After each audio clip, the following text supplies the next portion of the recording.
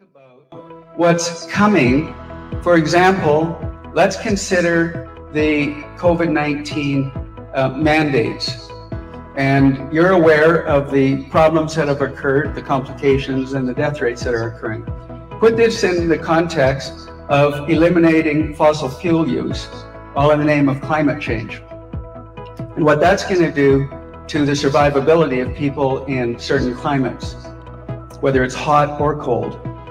And think about what reducing and eliminating our use of fertilizer is going to do. Think about what's coming with respect to the plan to eliminate or dramatically reduce the livestock industry. What does this sound like? The National Energy Policy, which was implemented in 1980, was implemented as a result of a massive demographic shift of people and businesses coming to Calgary, all major banks moving their to Alberta, all major banks moving their head offices to Calgary, because Alberta was becoming the economic center of power in Canada at that time. But that collided with the Quebec secessionist movement. And so the National Energy Policy, the real purposes of the National Energy Policy were two things. One, and this is really important to understand because this is never going to change. Number one, it was to prevent Alberta from ever again becoming the center of economic power in Canada. And number two, to buy Quebec's loyalty to Canada with Alberta's wealth. Very important to understand because that's the way it was then. That's the way it is now. Nothing has changed. And like I said earlier, not one federal or provincial government has ever protected our individual freedoms, rights, or prosperity. I've got a message for the next leader of the United Conservative Party. What you need is the support of the electorate for you to have and for your government to have negotiating power to deal with the federal government. You need to have that negotiating power to protect Alberta's interests, our individual freedoms and rights, and our prosperity. And you know what that negotiating power is. A successful referendum on independence. Don't shy away from it because you will achieve what no other premier has ever achieved in 116 years. Your government will achieve the protection of Alberta unlike ever before. Don't be afraid. Be courageous.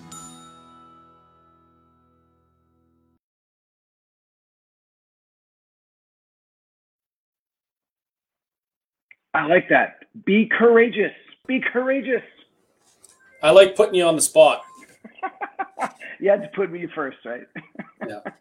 Yeah. That was a very important message that Dr. Modry had for the next leader of the United Conservative Party, and that leader, fast forward a little bit, is Danielle Smith. Wow. Yeah. And what a way to get here. What a way to get here.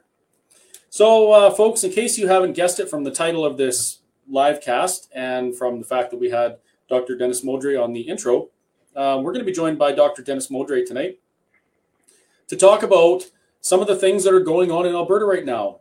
I'm very excited. I hope that maybe some of you are excited and you're feeling hopeful as I am, which doesn't mean that we get to be lazy now. We got to keep doing what we've been doing and hold our politicians' feet to the fire, so to speak. Right, Kerry? That's right. We were talking about that yesterday. Chris and I actually went and did a rally. I guess it was a rally. Of course it was a rally at the Calgary Courthouse Park, and it was nice and snowy. And I wanted to actually say, so Chris is obviously in his house in Mirror, Alberta, and I am not, because I am in Innisfail. And the reason I needed to get to Innisfail is to get out of the snow. We had so much snow in Calgary. I believe it was even still snowing today. Wow. But we were talking yesterday at the Calgary Courtyard Park about many topics. We talked about mandates. We talked about some of the stuff that we were talking about with Full Steam Ahead and our class action suit, and of course then we talked about energy. We talked about politics. We talked about the different parties. There was a lot of topics. Lots of topics to be covered in the last little bit. So I'm excited to talk to to Dennis today about everything that he's been aware of, certainly in the last month or so. I know I've been a little tardy on the Chris and Kerry show. It's been basically the Chris Saul Kerry show, so my apologies for that. But that's just the way, life has been the last little bit. Kerry, I got to tell you, something amazing has just happened. Somebody has commented, there is a good profitable business going on, and he wants to introduce me to the business is 100% legit. The company have changed many people home to better. A lot of people are making it in the company. This company has been good to me, good help to me and my families. I really wanted you to know about band. Goodbye. My goodness. Is it Bitcoin? It's got to be some sort of scamming thing, anyways. I'm sure. Yeah. Not that Bitcoin's a scam. I'm just saying that it just seems to be that's what the trolls seem to be coming up on. Not a scam, but certainly volatile, as I've found out. Wow. Yes, quite. What's it at now? Oh, 19,000 US and change.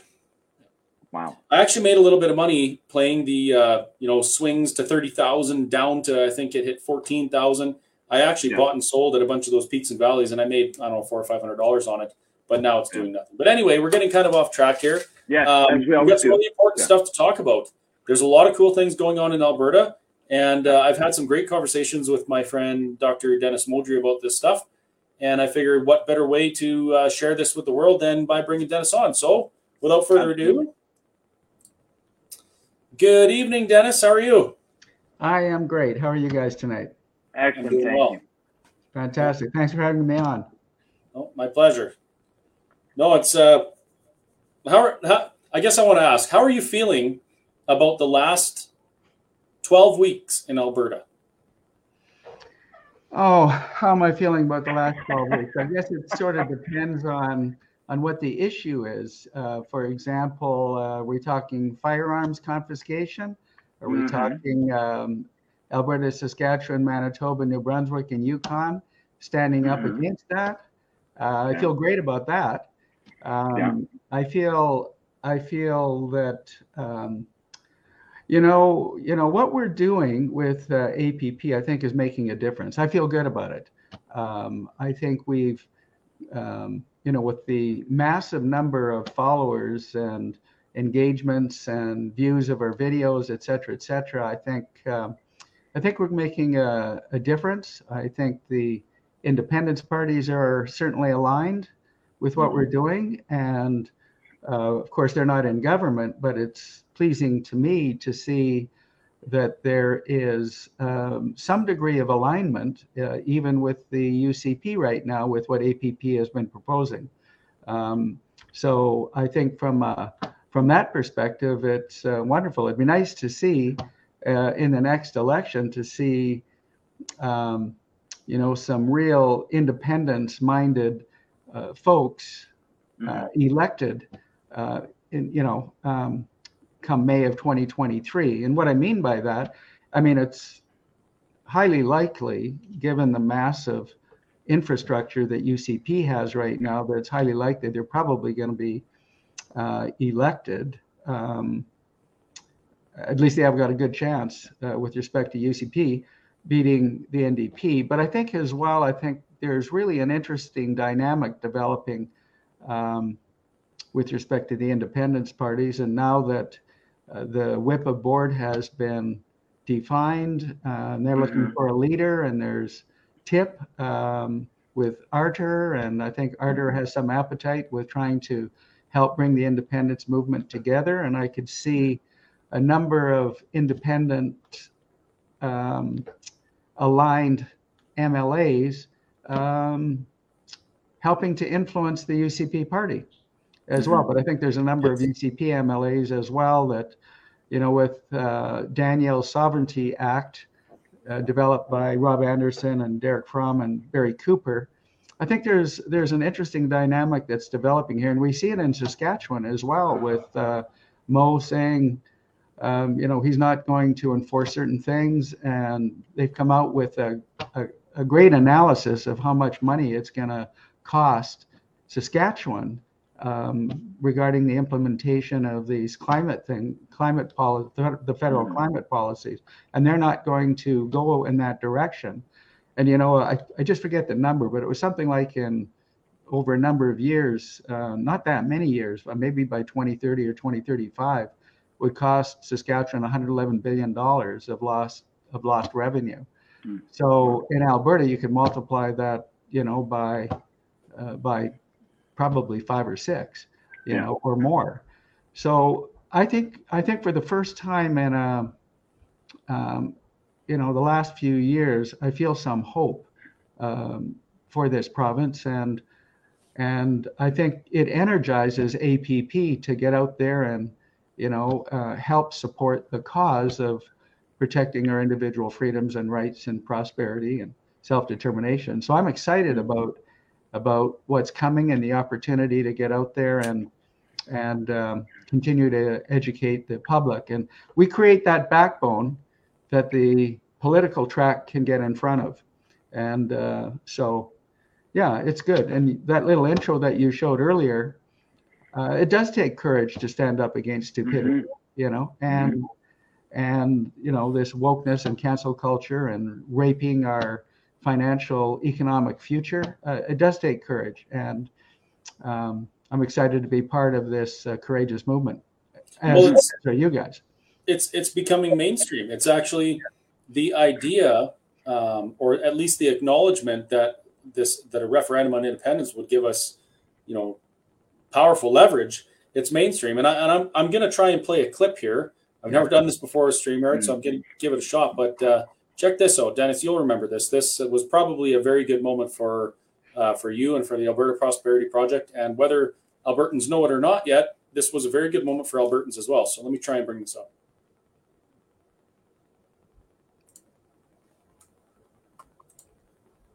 Quebec, for centuries, has been minority, a linguistic minority, cultural, economic minority, but they did something different.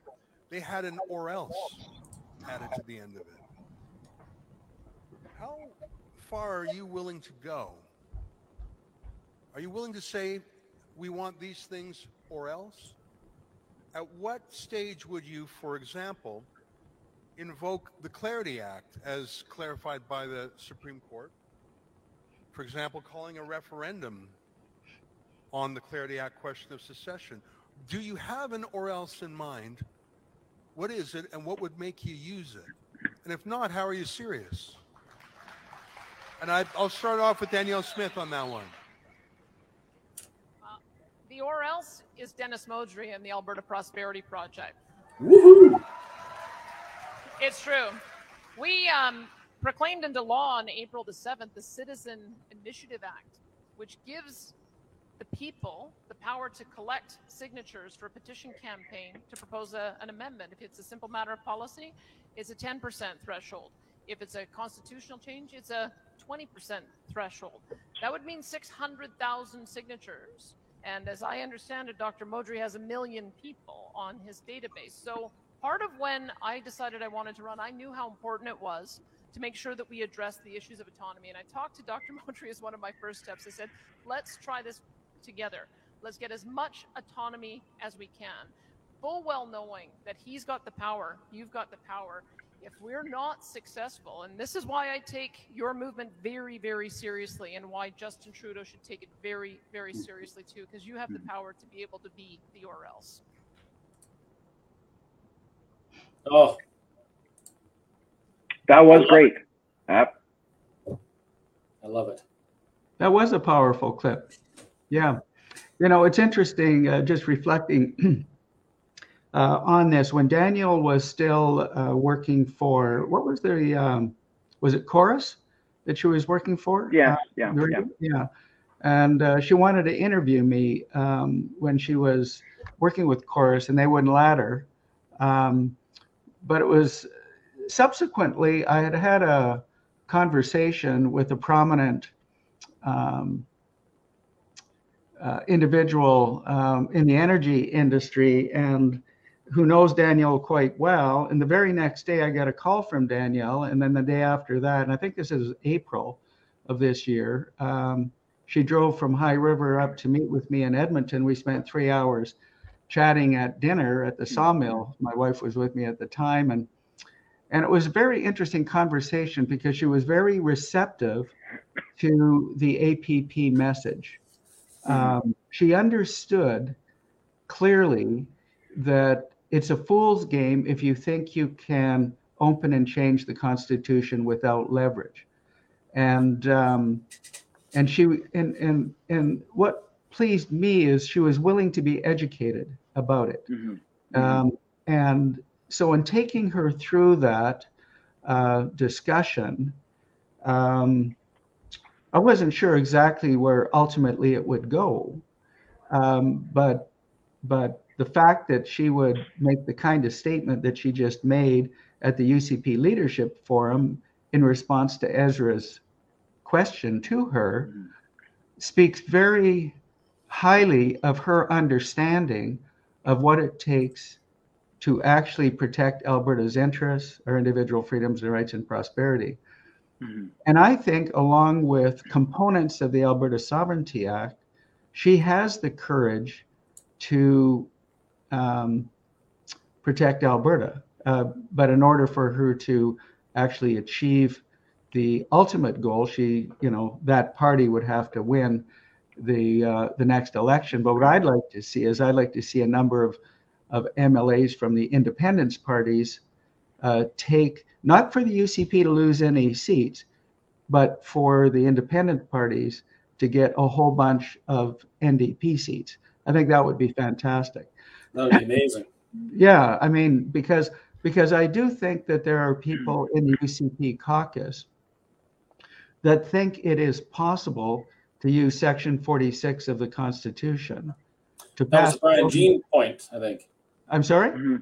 That was a Brian Jean point, as far as I can remember. Well, yeah, and he's made the point a number of times, use Section 46 of the Constitution to pass a bill in the legislature to open and change the Constitution. And in this case, it was to end equalization. But there are so many things that are in the Constitution that need to change. And in order for that to happen, you can't get over those 5 hurdles. And this is what Daniel didn't know before. And it was interesting talking to some of the other UCP leadership candidates. If I asked them the question, well, what are the 5 hurdles to open and change the Constitution? Most of them couldn't tell me. And I thought that was really unusual that they did not know that. And so education is paramount to have the MLAs of all political stripes understand what it actually takes, and to understand the impossibility of opening and changing the Constitution. Because getting down on bended knee and begging Ottawa to do something hasn't worked for 117 years, and so it isn't gonna work now. And more important right now, well, equally important right now, is look what's coming at us with this WEF-UN agenda. And I was particularly impressed with Daniel coming out the other day and making the point that she is not going to implement any of the WEF-UN agenda.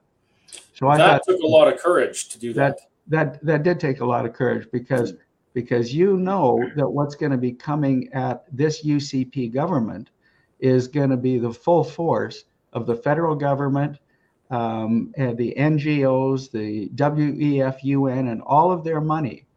But you know something? We can win this battle collectively, but we got to come together as Albertans in a united, educated, informed, inspired fashion. And I think we're on the cusp of really being one of the regions of the world that other regions can look up to and say, look, it started in Alberta. And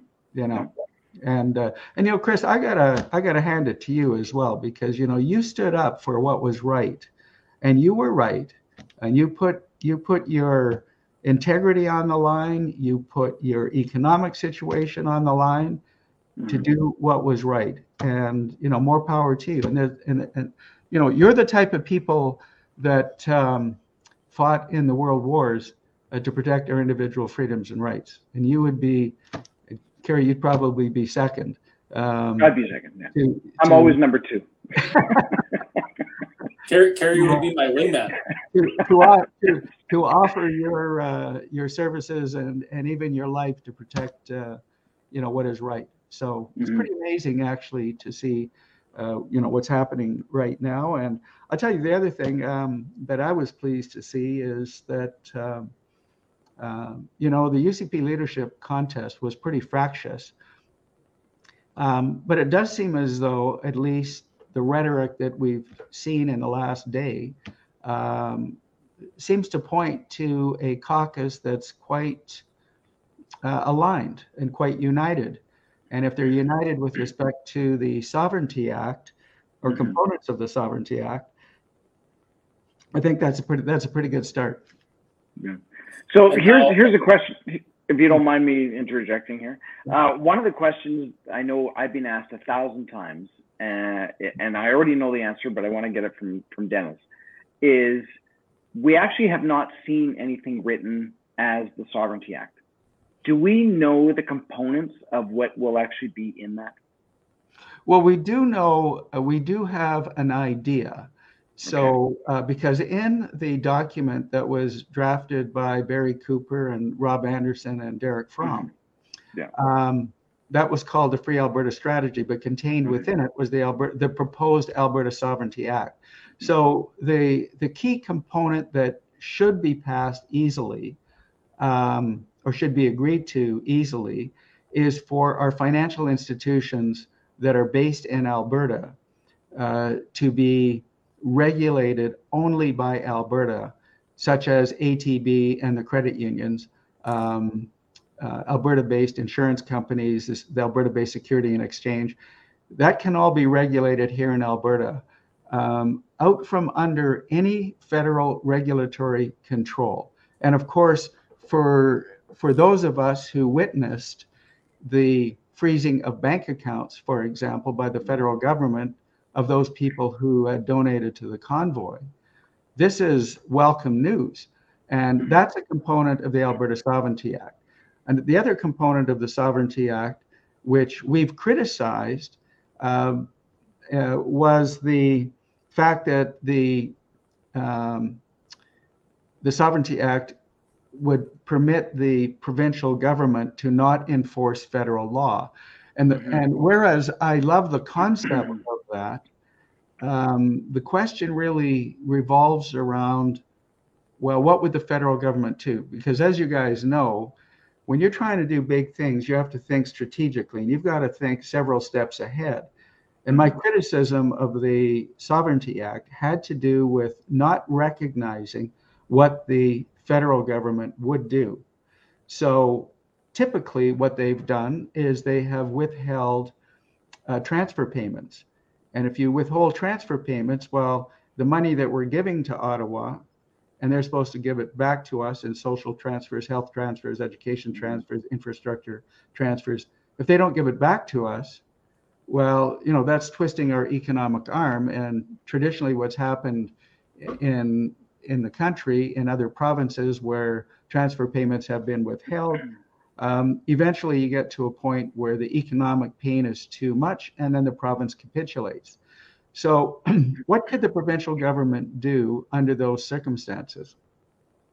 Well, certainly what it can do is it can rapidly, within 18 to 24 months, take control of that which it can legally, policing, pensions, immigration, employment insurance, provincial tax collection. And the other thing that it can do simultaneously is use Section 46 of the Constitution, pass a bill to end equalization, because you got the referendum, then you have the bill. You take both, you go to Ottawa, and you try and end equalization. Impossible. The federal government probably won't even talk to you. So now you're being compromised two ways. Federal government's withholding transfer payments. You can't end equalization. The government can then come to the public and say, look, we want to protect your interests. We want to improve your prosperity. And we need a mandate from you so that we can negotiate from a position of strength. Because ever since Federation, or Alberta was incorporated into Canada in 1905, there's been an imbalance in power, right? And Alberta, that's why Alberta has never been able to get what it wants. I mean, apart from a couple of minor things, over this 117 years. But the beauty of a successful referendum on independence is, as Ezra alluded to in the question posed to Daniel Smith, is it does trigger the Clarity Act. And of course, for those people who don't know what the Clarity Act is, it was crafted by the federal government by the Supreme Court in response to the federal government request. It was called the secession reference, the Quebec secession reference. And they wanted to know, the federal government wanted to know if there was a legal pathway for a province to leave Canada, and could the province do it unilaterally? And so the federal Supreme Court drafted the Clarity Act. But the most important point to me in the Clarity Act is this point. It's the last line in the fourth paragraph of the preamble. It says negotiations might lead to secession. So what does that mean? That means negotiations might not lead to secession.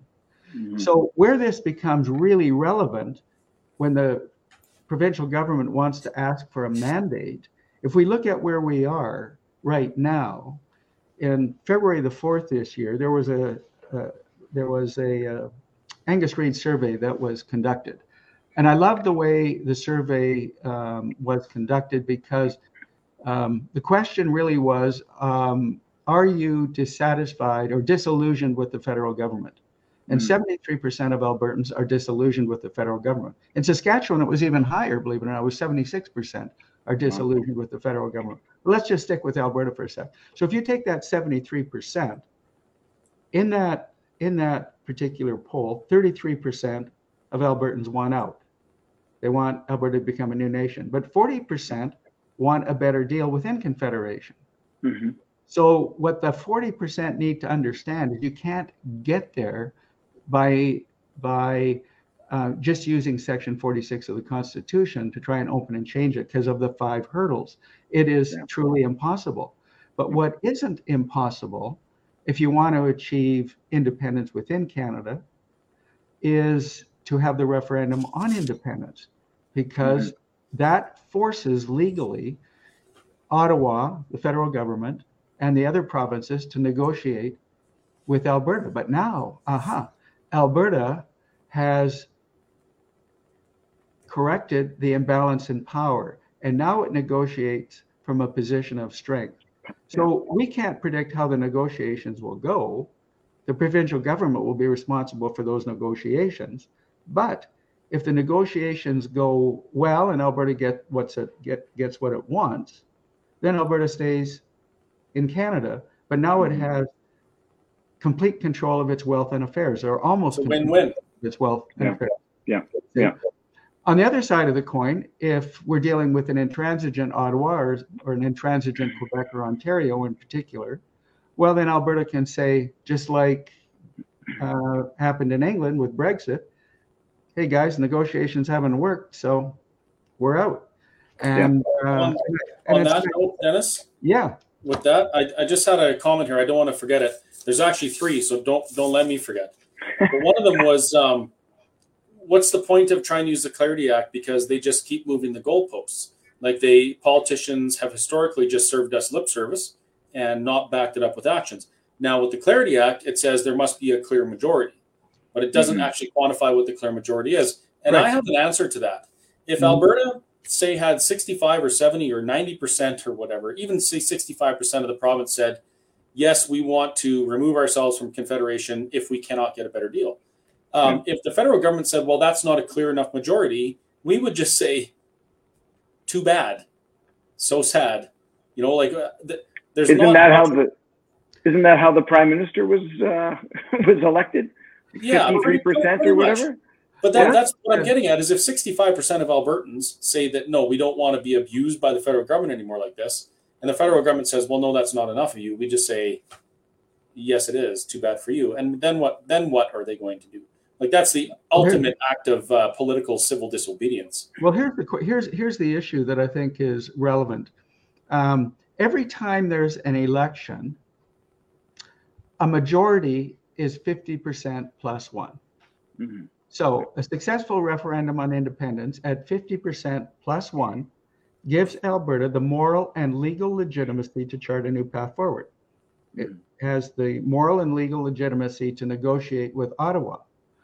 And it is, although it is true that the House of Commons has to approve the question, the referendum question, and it has to approve the magnitude of the outcome, the reality is the international norm for a majority is 50% plus one.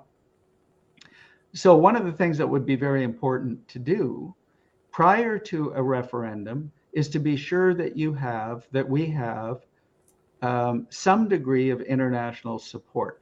And that some degree primarily is U.S. support. And I think with the U.S. midterm elections, it's going to be a Republican win. And I think we would have that. I think we would have that support. So I think that's quite important. But also, you're right, Chris, and that point is if we're dealing with an intransigent Ottawa, and you have to remember the Supreme Court, let's face it, the Supreme Court has always sided with the regions of, well, the Laurentians, as it were, against Alberta. And the most recent example was with the Alberta Court of Appeal ruling that the carbon tax was unconstitutional, and then the federal government appeals it to the Supreme Court and says, no, it is constitutional, and it's the Environmental Protection Act, and that basically over-regulated, I guess you could say, the development and transport of our natural resources. Crazy, absolutely crazy. So, it was pretty obvious what they were doing. There's something else with that, though, Dennis. Some insight that I learned a few days ago, actually, in a conversation with Premier Smith. She was talking about how when the Alberta government went to the Supreme Court with this carbon tax issue, part of the initial pleadings or whatever, they basically said something to the effect of neither side contests the facts of climate change. Like the provincial government here in Alberta, as far as what what I understand from our conversation, the provincial government didn't even challenge the science, which we should be, because all of us, at least a growing number of us, are starting to realize that this climate change agenda is a scam. It's an absolute scam. It has no base in science. The science they use to perpetrate this on us is junk science. But our government didn't even argue that. They went to the courts and said, we're not going to argue that climate change is real and we need to fight climate change. So the Supreme Court said, well, if neither side contests the facts, then we're going to side with the federal government, because if we don't, the earth is going to light on fire by 2016. Yeah, there's something very important here to understand. The narrative changed from global warming when it was evident that there was insignificant global warming. It wasn't occurring. They shifted the narrative to climate change. Well, the climate has been changing for millennia. So the fact that they're using that terminology should twig you to realize the invalidity of the arguments. I think I'm going to make a plug right now, though. For those who might be on the call and want to learn a little bit more about this, we got Alex Epstein coming from California. He's going to be speaking to a large group of people at the Westin Hotel this coming Friday, and you can get your tickets online. It's only $40, and you're going to get beef on a bun and some other snacky stuff, and I think there's beer and whatever else. But it's going to be a great talk. He's written 2 books. One was The Moral Case for Fossil Fuels, and the other is Fossil Futures. And he explains in very, very clear language, in a very simplistic way, to understand that this whole climate narrative in relation to fossil fuels is a false flag entirely, and that CO2 actually is good. here's something, just put this in your brain. CO2 levels right now are running at about 420 parts per million, which is the lowest they've been running for thousands and thousands and thousands of years. Yeah. Plant life, animal life, human life, many millennia ago, was thriving when CO2 levels were 10 times what they are now. So it really is false to think that fossil fuels are causing climate change and global warming. It's ridiculous to think that. In any case, you should come and listen to Alex. He's an extremely bright guy. He's been invited to speak all over the world at many university campuses as well. And because he's a relatively young guy, he appeals to the younger crowd as well. So an important ally for us as we fight against this false narrative about climate change. No, this Epstein is not related to the other Epstein of whom you're most all familiar with. So right. Alex Epstein, Friday, October 28th at the Westin Calgary Airport, 5 p.m. to 6, or when does that start? Actually, it's 5 until 9. I think it's 5 until 9, yes. Yeah. 5 till 6 is kind of just sitting, shooting the shit with everybody, which is awesome. And that's what I love about the APP events. It's not like, if you just want to hear the speakers, you could watch them online. It's the before and after that I find engaging. And so he'll be up and he'll be speaking for like an hour, and then there's question and answer, and then of course there's just talking after. And so definitely worth the price of admission for this one. Yeah, we got a little surprise coming as well for those who show up. So surprises. Yeah, surprises are good. Surprises. For those of you who are asking, well, why would I want to spend? What's the ticket price, Dennis? It's only $40. $40. I think it's. Why would I spend $40? Oh, it might be 50 now. It was 40. I was just going to say that.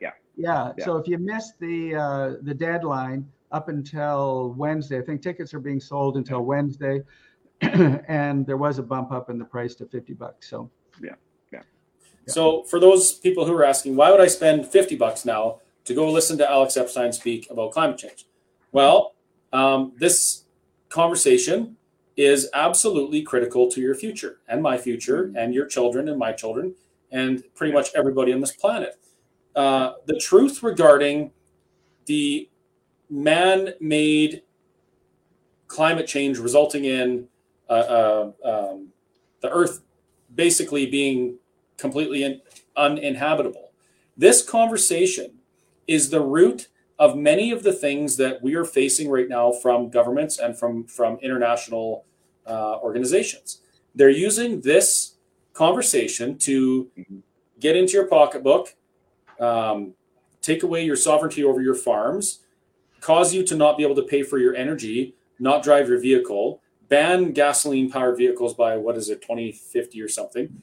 This conversation is being used against every person on the planet. So I would say $50 to go have beef on a bun and beer and listen to Alex Epstein discuss some of these things. You're going to get a lot of good information that you can share with your friends. And when they say, well, I heard that the polar ice caps are going to melt and they're going to raise the oceans up 8 feet, we're all going to be underwater and everybody's going to die. You will have something to respond to that with. And that's really important because part of the reason I wanted to have this conversation with Kerry and Dennis tonight is that I've seen the tides turning in a lot of areas. And we need to keep this going. We need to keep this momentum going and turn the tide on these types of conversations as well. So that when we're putting people in government and holding their feet to the fire through organizations like the Alberta Prosperity Project and other political parties and Take Back Alberta and Take Back Our Freedoms and all these groups, we have the information, the knowledge, and the people to basically chart a new path forward for everybody. So that's why I will be going to the Calgary Westin Calgary Airport on Friday, October 28th, and I will be paying my $50 just like you will in order to hear what Alex has to say. So I gotta add something here that it's just always fascinating for me to see evidence, So if we look at some evidence of somewhere in the neighborhood of 100 apocalyptic predictions that the Earth is going to end. Not one of them has occurred. I mean, related to climate change, not one. And if not, and be seriously compromised. Then the other bit of evidence that I like to see is the photographs of where the ocean levels are. You mentioned tides, it made me think of this, where the ocean levels are in the last 100 years, where, you know, because I mean, photography hasn't been around forever, but for 100 years. And there's no change. The levels are exactly the way they were 100 years ago. Yeah. I've seen pictures of the Oregon coast, exactly that. You see the same rocks 100 years ago, and it's the same water level. Like, what are the odds of that? Well, this is the thing, you know, and even if there is a little bit of, let's say there was a little bit of warming, well, what happens is that creates more evaporation, right?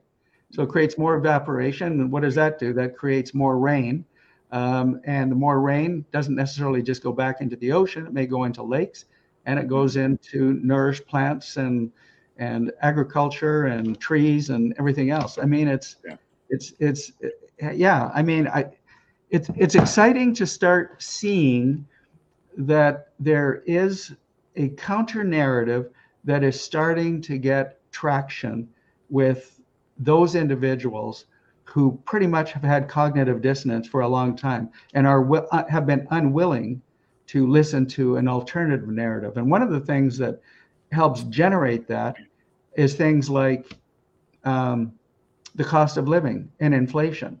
And people start saying, well, why is this occurring? Okay, well, you guys know the answer why this is occurring. It's because of this false narrative on climate. And that's what's driving all the stupidity. It is. So it's that $40 or $50 is, I mean, it's money well spent. And to answer the question of not everybody can afford $40 or $50, that's money to put food on the table. Yes, you're right. Not everybody will be able to afford to go to this. If you can afford to go and share what you learn with the people that can't go, because unfortunately that's where we're living right now. And I mean, we could get into a huge conversation about why people don't have enough money in their pockets these days, but I think we'll save that for another time. Yeah. I was going to ask whether or not there is a virtual ticket price, or are they planning on doing that? And if not, then I mean, I can certainly talk to Walter and see if it is going to be recorded, because I'm pretty sure it will be at some point. Yeah, our intention is to record it. We need Alex to agree that we can release his presentation. That makes sense. I'm sure. I'm sure he'll be fine with that, because after all, he wants to educate the public as well. So absolutely, yeah. But at the same time, you know, advocacy and traveling around doing anything is extremely expensive. Yeah. I understand now why some of these ticket prices are the way they are, because people have to live. People have to try to maintain a decent quality of life while they're flying or driving tens of thousands of miles a year, right? It's not a free endeavor, that's for sure. No, that's true. That's true. But we're winning, guys. I think we're starting to win this battle. And boy, I'll tell you, the current government, the current UCP government, better darn well stand up for Albertans, unlike the previous UCP government. Yeah. I don't know if you guys saw, I wrote an editorial, submitted it to the Western Standard a few days ago. And basically it was something along the lines, you know, I congratulated Danielle and acknowledged her win, but the key message in that article was, now do what you said you're going to do. Okay. And I outlined what it was that she needs to do. And this harkens right back to the initial conversation I had with her in April of this year. And so I'm pleased that there seems to be a pretty strong appetite, for her to, by her and her caucus members right now, to do what the Alberta Sovereignty Act is intending on doing. Which dovetails, it's not perfectly aligned with what we are educating the public about, but it's close. But it's the step they're going to have to take, because it's like the 7 Habits of Highly Influential People, written by Stephen Covey. Begin with the end in sight. Well, the end in sight is Alberta being in control of its wealth and affairs. How we get there is important, but how we get there quickly is even more important, because think about all the damage that Trudeau could do to us in the next 3 years before the next federal election. This is why the provincial government needs to stand up. And I hope that Saskatchewan, Manitoba, and other regions of the country will align with Alberta in standing up against the implementation of policies that adversely affect any one of our regions. And more important to that even is to push back against those laws that are actually harming us, like Bill C-69, Bill C-48, carbon tax, etc. And I think we may be closer than even I've predicted to holding a referendum on independence. Because can you imagine, guys, that if the provincial government withholds transfer payments because the Alberta government isn't being compliant with federal dictates, and is unwilling to negotiate on ending equalization, boy, that's a pretty strong hammer that the provincial government has to.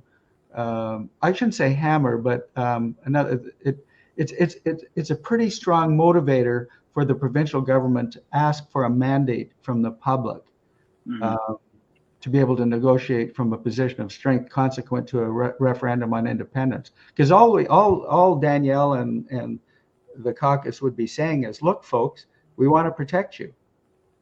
But we're being blocked. Everything that we try and do, we're being blocked by the federal government. Give us a mandate so we can protect you. And I have a feeling you're going to have Scott Moe and other regions of the country aligning with this kind of thinking. I agree. But Alberta's got to lead it. You've answered a question that came up here, Dennis. Somebody had mentioned how politicians provide lip service. They say what they need to say to get us to get elected, to get our support, and then they don't do it.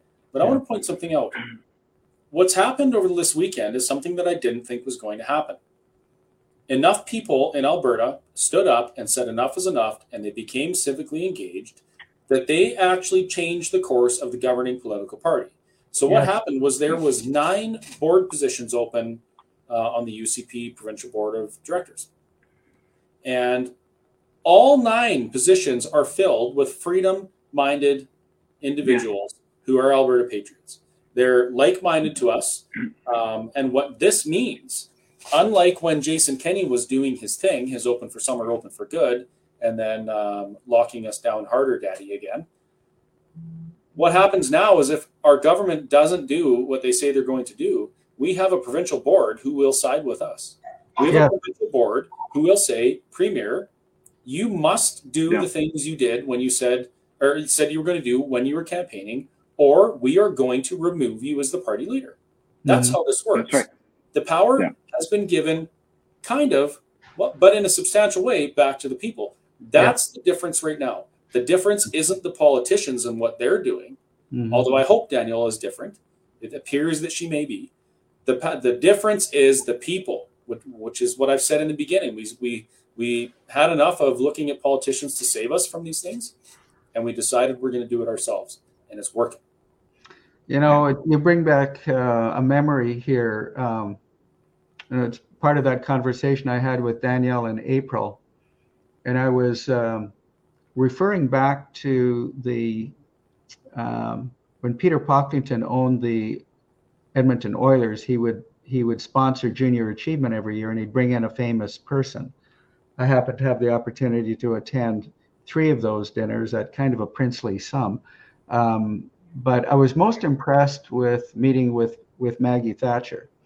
So you're at a table of 12 people and you're talking to Maggie Thatcher. Now, this, of course, was after the Falklands War, and she was a great fan of Ronald Reagan.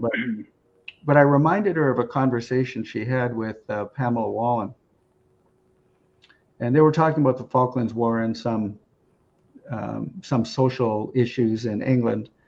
And I can't remember the nature, exactly what the conversation or how it went, but in that conversation with Pamela Wallin made the mistake of saying, "Didn't you think to compromise?" Well, Maggie Thatcher uncrossed her arm, uncrossed her legs, leaned forward. There was no table between, they were sitting on two chairs opposite each other. Yeah. And kind of in a loud voice said, "Compromise? I hate compromise. Compromise implies that both parties are wrong. And on values and principles, you never compromise." So we had a good discussion about that with Maggie and the people at the table. So I reminded Danielle of that. And I asked her a question. I said, "Are you a poll-based leader, or are you a value and principle-based leader, or potentially?" And of course, if you ask somebody that question, they're going to say that they're a value and principle-based leader. But if you guys recall, on the evening that she was confirmed as the winner of the leadership contest and her acceptance speech, do you remember what she said? She said, "I will not be governing based on polls." If you go back and listen to that, she said, "I'm not going to be governing based on polls." So if she wants to be the Alberta Iron Lady, she cannot compromise on values and principles. We just have to know. I'm not sure what all of her values and principles are right now, but if she truly wants to protect us against this wokeness, cancel culture, CRT, and all this other socialist Marxist nonsense, and destroying our economy and preventing the WEF-UN agenda, she's going to have to really, truly be the Iron Lady. And that's a badge of honor that she should want to wear, that terminology. But we'll see. I hope she can do it. I'm going to show you something here. It might be kind of small, but I'm just going to put this up real quick. Can you see that? Too small? It's pretty small. Can you, enlarge it? Oh, there you go. Oh, yeah. Yeah. So I was rummaging around in my grandma and grandpa's house a few years ago, and I stumbled upon this Maclean's magazine. And this was Margaret Thatcher squaring off with Pierre Elliott Trudeau, right around the time of the repatriation or the patriation of our Constitution and that. And there's an article in here that's discussing their battle they're having, the two of them. And if you replaced their names with current names, politicians, it's exactly the same as what's going on right now. Yeah. And I thought, what interesting timing that we have this Trudeau round two, doing his best to finish the destruction his father started. And then I stumble upon this magazine that's 50 years old. So yeah, I just thought I'd show you that. Did you read the article inside, Chris? I did read the article. Yes, I did. And what were they fighting about? I can't remember exactly what it was. It was kind of some of the issues of the day, but basically, she was kind of saying the policies that you're putting in place aren't for your people. They're not good, and if you go down this path, this is communism. This is why would you want to do this? Yeah. And Pierre Elliott Trudeau, he had commented on quite a few global issues at the time, including what was going on across the pond, and she didn't like that. So, you know what? I'm actually maybe I'll do a whole live on that, and I'll read the whole thing. It was pretty neat. Yeah, I think it is important to understand history so that you don't repeat it. And unfortunately, we've been, I think, complacent. A lot of us haven't learned history and don't understand the consequences of poor decisions. But we've faced so many bad decisions, both at the federal and at the provincial level, that it really is hard to understand, why these things have occurred. but nevertheless, here's where we are, and this is our battle now, guys. And we're fighting not just for the preservation of traditional Western values of Western civilization, but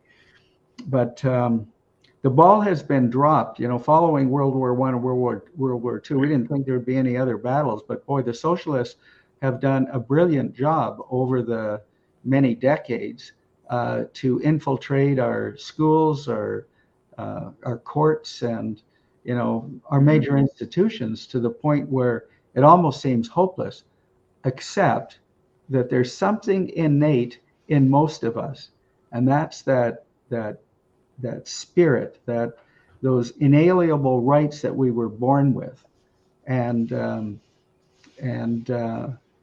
I think you intuitively, many people intuitively know when something's wrong, and I think this is part of the spark that's occurring now. That's already a fire, but it's going to become a raging inferno for freedom and prosperity moving forward.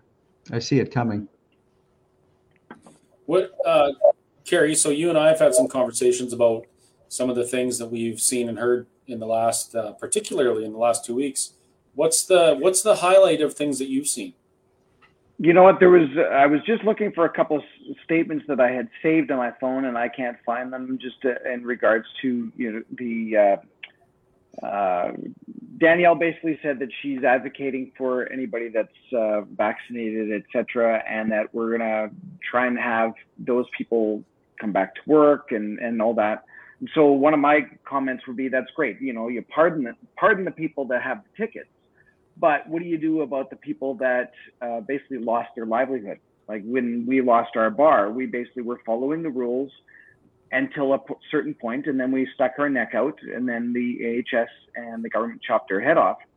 And now, you know what? Oh, sorry, we're going to pardon everybody. So if you had a ticket, you don't have to pay your ticket. At least that's what has been told. So what happens to places like us and other restaurants and other retail and anybody else that has lost their business that way? So that would be an interesting conversation to have. A really, really good question, because part of the reason that we wanted to fight back, particularly with the court challenge that we were going to do, me and you and Carlos and Marla and Deb and them, we wanted to do that not necessarily to get a bunch of money back from the government, but because we wanted the government to declare that what they had done was wrong. Mm-hmm. Now the government has declared what they did was wrong. So where do we go from there? Well, here's the thought, guys. Here's the thought. And it'd be nice to see, and I don't think any of us have had this conversation with Danielle, but think about this. If we could get to that point of the referendum on independence, and it could happen in, 18 months from now, 18 to 24 months from now. If we could get to that point, then as far as negotiations are occurring with the federal government, one of the key issues there is because he who has the gold rules. So here's what, if I was part of the negotiating committee, I would be insisting on Alberta will collect all taxes, federal taxes included. Because we give out 60 billion right now, we only get back 27. So we collect all of those taxes. We have our own pension plan, so we're no longer overfunding the pension plan by 3 billion a year. EI, same thing. We overfund EI by $1 billion a year, so we're no longer doing that. Here's my point: is that those would be a sine qua non for any sort of a deal within Canada. So some of those funds should be used, in my opinion, for restitution. I mean, you take the Indigenous population and First Nations, how they've been compromised. They talk about reconciliation, which really recompensation, I guess you could say. But this has been going on for a long time with First Nations. But I think the harm that the federal and provincial governments did to Alberta business should be addressed. And it could be addressed if we had control of our wealth. We don't have control of our wealth right now because we're giving it all to Ottawa, or the majority of it to Ottawa. Yeah. One of the statements I've heard about that, there will be some retribution or remuneration or anything like that from the government to anybody that may have lost a business or any sort of maybe a mental or physical health issues or anything like that. Well, basically, it's still our money. It's still tax dollars that are basically just gone from one pocket into the next. Yeah. And so, if it's the people that were in charge that made these bad decisions, I would like to see some of them fork up some of their money. I mean, they were basically in and still had a job, and we lost ours. Right? Well, maybe should cash in his shares in that nano or lipid nanoparticle technology company and use that to recompensate some people. Yeah. No, I think there's the reckoning, with respect to the COVID-19 nonsense. That's coming. And I don't know exactly how it's all going to play out. Some people are going to escape, but I hope the majority of the people that have caused the harm to civilization are held accountable. Yeah, I know, and just to talk a little bit more about, if Danielle's, I wouldn't want to be in her shoes. There's no way. I mean, she's getting it from all sides. But just in our circle, we've had people that have been asking about those that have been arrested in Coots and those who are looking at being or basically have charges against them. So just to kind of recap again, the 4 that were arrested in Coots for the federal charges, there's not much that I think Danielle can do. She may have a bit of influence in terms of federal, but it's a federal matter. But the 3 that have since been charged again, that is a provincial jurisdiction, and she should be able to have some say in what happens with that. And I'm just going to spin this a little bit more, just because when she announced her cabinet, I myself was a little shocked that the Minister of Justice is once again Tyler Shandro, and the Minister of Health is Jason Kopic. I would have thought that there would have been enough people saying those are the guys that caused the problems. But, and in her defense, I guess, you could always keep your enemies close. Well, here's the thing is that,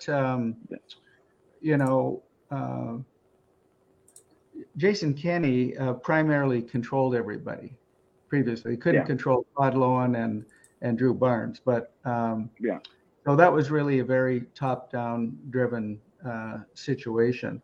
And how much Shandro and Copping were influenced by the premier at that time is hard to know. I don't really know. Bottom line is that there's a different sheriff in town, and there's a different perspective about what's right and what's wrong. As far as the 3 most recent people, I think it's Alex and Marco and one other. I've just forgotten his name. I think Danielle right now, from what I understand on the news, is she's checking with legal to see whether or not she has the ability to abrogate any charges against them. And hopefully that will happen. I was talking to Alex yesterday just for a few minutes about that. But as far as the 4 people that are in jail right now under federal charges, well, the solution there to give Daniel the power is to get out from under federal control. So for one thing, that's right. If we get rid of the RCMP, have our own police force, and our own border control, and then I think that that might take a couple of years. I hope that those people don't have to stay in jail for that long, but it could be a lot worse if federal charges are really egregious, and maybe they're after the court date, who knows what will happen. But if they had a really poor outcome had a decade or so in jail. Well, Daniel, I mean, this is something that Alberta would be able to negotiate on if we had a successful referendum on independence, because we would want complete control of our justice system, complete control of our borders, no RCMP, et cetera, et cetera. And so I think that's one way Daniel could solve that problem. But you might be able to solve it by negotiation with the federal government as well. I think it's unlikely. Can you imagine what Trudeau's feelings are right now with respect to Danielle and the current provincial government? I bet you he's shaking in his light up shoes. I don't think he's shaking at all, because he's so narcissistic. He doesn't really care. I think that's the sad reality of what's going on in Ottawa. You think so? I think so. I think there's probably, he's got his own little cabinet and his own little buddies that are saying, they're so far away from us, it's not really going to matter, and we're still going to tax them, and we'll still get our money. I kind of thought that he would resign sometime soon, but I think Chris is right. He's so narcissistic. Why would he? He thinks he's God's gift to the earth and the universe, which he's not. He's a dink. Trudeau's a dink. Well, he is an aberration from sensibility, that's for sure. Yeah. Yeah, Kerry and I don't often use that word, but when we do, we really mean it. That is true. And again, so a few other things that we were talking about. New government coming in. Thank you. I got to interrupt for a second, Kerry. Yeah. So just so everybody knows, these are the boys that are still in jail for protesting at Coots. It just took me that long to get a picture off the internet because nobody's reporting on it. But these boys are still in jail. They've been in jail for 8 months now. Since like February 19th or something. With no trial. Yeah. And isn't the court date like in May or something? It is. It is like next year. Yeah. Like it's been put off that long. I know. It's unconscionable. They can't even get parole. I mean, it's insane. They should have had bail. They should have at least been granted bail. And but that's what I mean. Mr. Fancy Socks, I think, wants to keep them in there to prove a point. Yeah, because they can. Yeah. And the interesting thing here, Kerry, is so there was some wondering about why I was even in jail for 3 days, because there was this understanding. Well, you get arrested. You're supposed to go before a judge within 24 hours or something. That's kind of, they can only hold you that for that long without a trial. But that's not the case with provincial matters. It says you have to go before a judge or a justice of the peace in a reasonable amount of time. The criminal code says 24 hours. They've been in jail 7 months, 8 months. Yeah. And I'm not even, this has nothing to do with whether or not I think they're innocent or guilty of the charges. The point is they're innocent right now until they're proven guilty. And there are 4 innocent men still in jail. Yeah. That's right. Yeah. Chris Carbert, Christopher Lysak, Anthony Olenek, and Jerry Morin. And I know for a fact that Jerry is in the remand center here in Calgary, and Anthony is in Medicine Hat, and the 2 Chris's are in Lethbridge. And speaking of which, we're actually driving the truck down. I don't know. Maybe we'll drive. Yeah, assuming I can find a starter for it. So if anyone's got a starter kicking around for a circa 2011 Detroit Diesel DD15, mine doesn't work. So I'm looking for a starter. Yeah. And they're doing a protest in front of the courthouse in Lethbridge on November 9th at 9:00. So we're definitely, it's in our calendar. We will be down there. Very good. That's a lot of miles. We do a lot of miles. Do you know what it costs to drive the picker truck down there? I think it was like $800, wasn't it? It was $800 in fuel to drive down there. $800. That's why I don't drive around as much as I would like to, because it gets 5 miles to the gallon. It's just, Yeah. Cheap. 5 miles to the Even gallon owning a gas downhill. station. Pardon? 5 miles to the gallon driving downhill. Gravity's Yeah. sucking you down. Yeah. Not to mention well, let's not even talk about what I do to the transmission. Yeah. Find them, grind them. Yeah. Anyway, so the excitement and the hope comes from, at the very least, having people who are like-minded, freedom-oriented individuals in the places we want them. We wanted change. Yeah. We wanted change within the UCP. I didn't think it could happen. I might have to bake a cookie hat and eat it. But we have some change. We have a new premier. The premier has specifically said that what happened to the people who chose what they're putting in their bodies over the last couple of years was the worst discrimination that she's seen. And just for the people who are saying she apologized for that, she did not apologize for saying that. What she did is she clarified it, meaning she has seen this discrimination of those who have chosen to not put this experimental jab in their bodies, and they've been discriminated for it. Not only discriminated, but the government has encouraged it and condoned it. That's the difference. She did clarify, saying that there is other discrimination that needs to be dealt with. She did apologize for the Ukraine-Russia stuff, which I don't agree with, but whatever. Anyway, she's acknowledged it. She's acknowledged that people were discriminated actively. And actually, the government gave people money to discriminate. Yeah. He has said that if her government cannot get the things done that need to be done to benefit the people of Alberta and Alberta as a whole, that now the ball is in the Alberta Prosperity Project's court to make sure that Alberta is educated as to the benefits and the rationale of a referendum on independence. She is also now the leader of a party who has removed the majority of the board of directors and replaced them with freedom-loving Albertans who really want to make a change. She's specifically spoken out against the WEF and the United Nations, the WHO, and said they have no place in Alberta. Now, I want things to happen now. I want them to happen 2 years ago, actually. Yeah.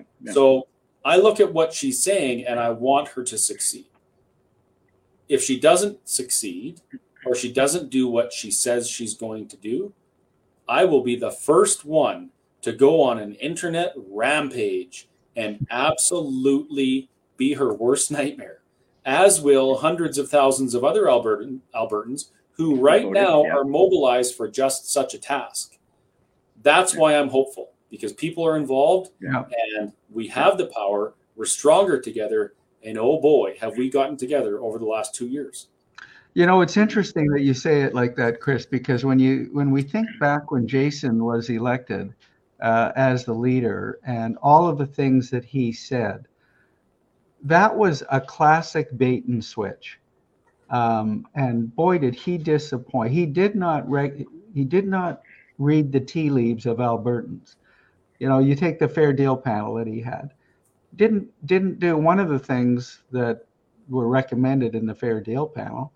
Didn't even release an unredacted document to the public. Yeah, that's right. And so here we are now, and Daniel has said, and Chris, you've alluded to it, but just to emphasize that she is going to do what she says she's going to do, and now it's up to all of us to not just hold her feet to the coals, but to help in the process of protecting our interests and our freedoms and rights and prosperity. And we all have an obligation, I think, to educate our family, friends, and neighbors who, have not considered these things. And I think it's incumbent on all of us.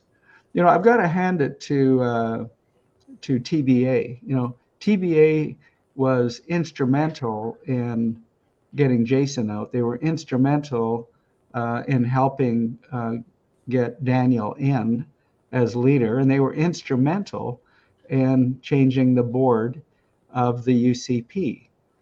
some people have said that the UCP is corrupt to the core. It can't be fixed. TBA felt, yep, and TBA felt differently, and the people involved with TBA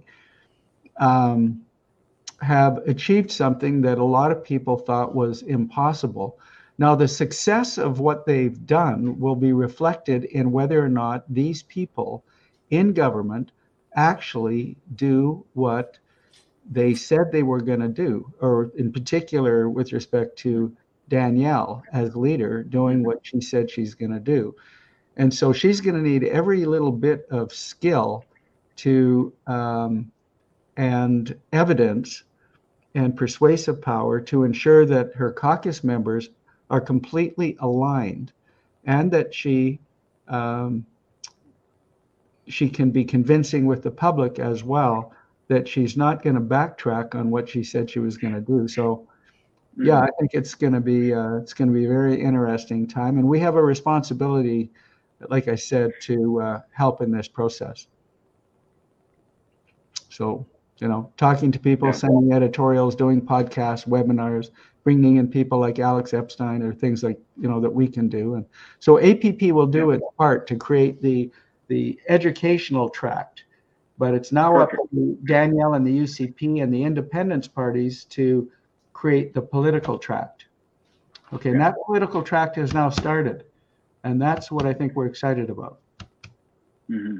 Yeah. I see a question that's come up here, and it comes up all the time, and there's a lot of people thinking it, so I'm just going to go ahead and read it.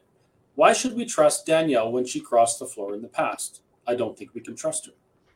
Well, first of all, I want to ask any of you out there, which one of you is without sin?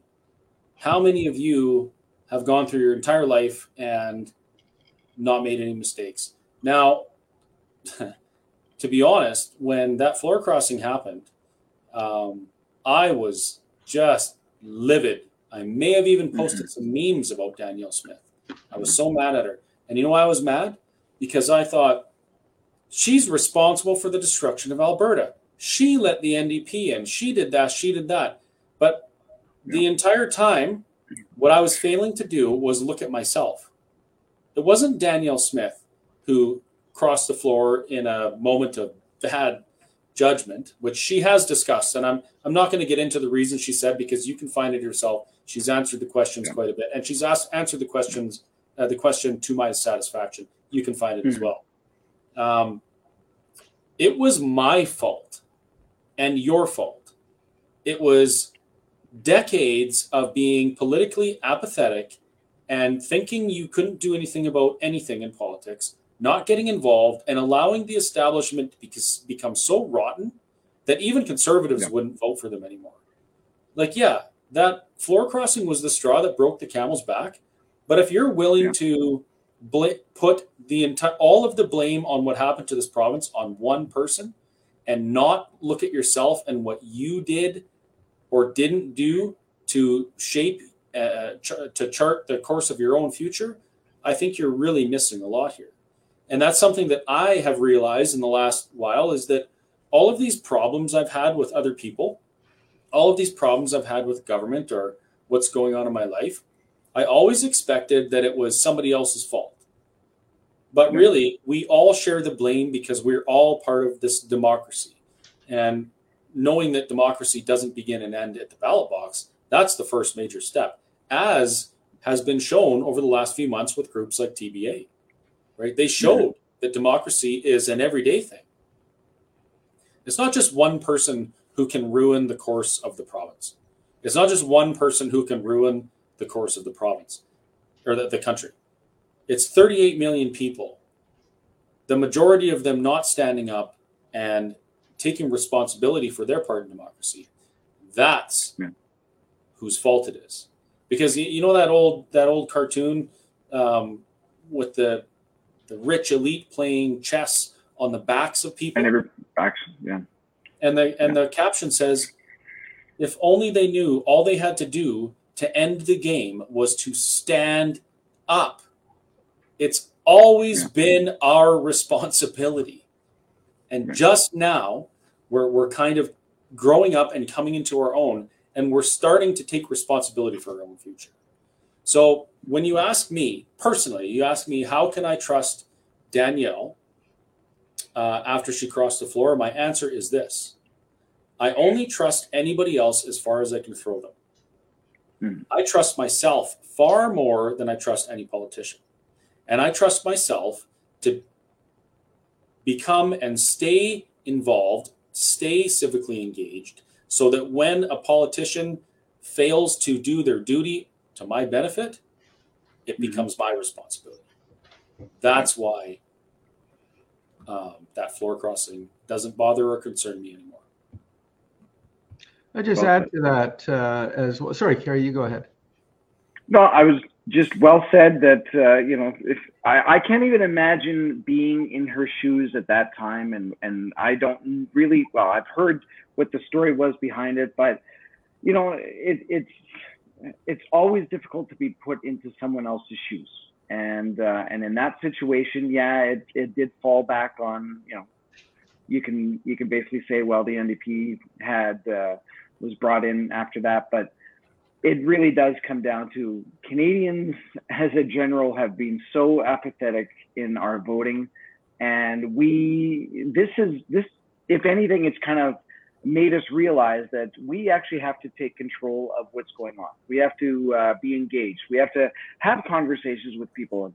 When I was talking at the rally the other day, it was actually kind of funny, because one of the things I wanted to say is, what were we talking about 3 years ago? Or at least what was I talking about 3 years ago with family and friends? Oh, what's the weather like?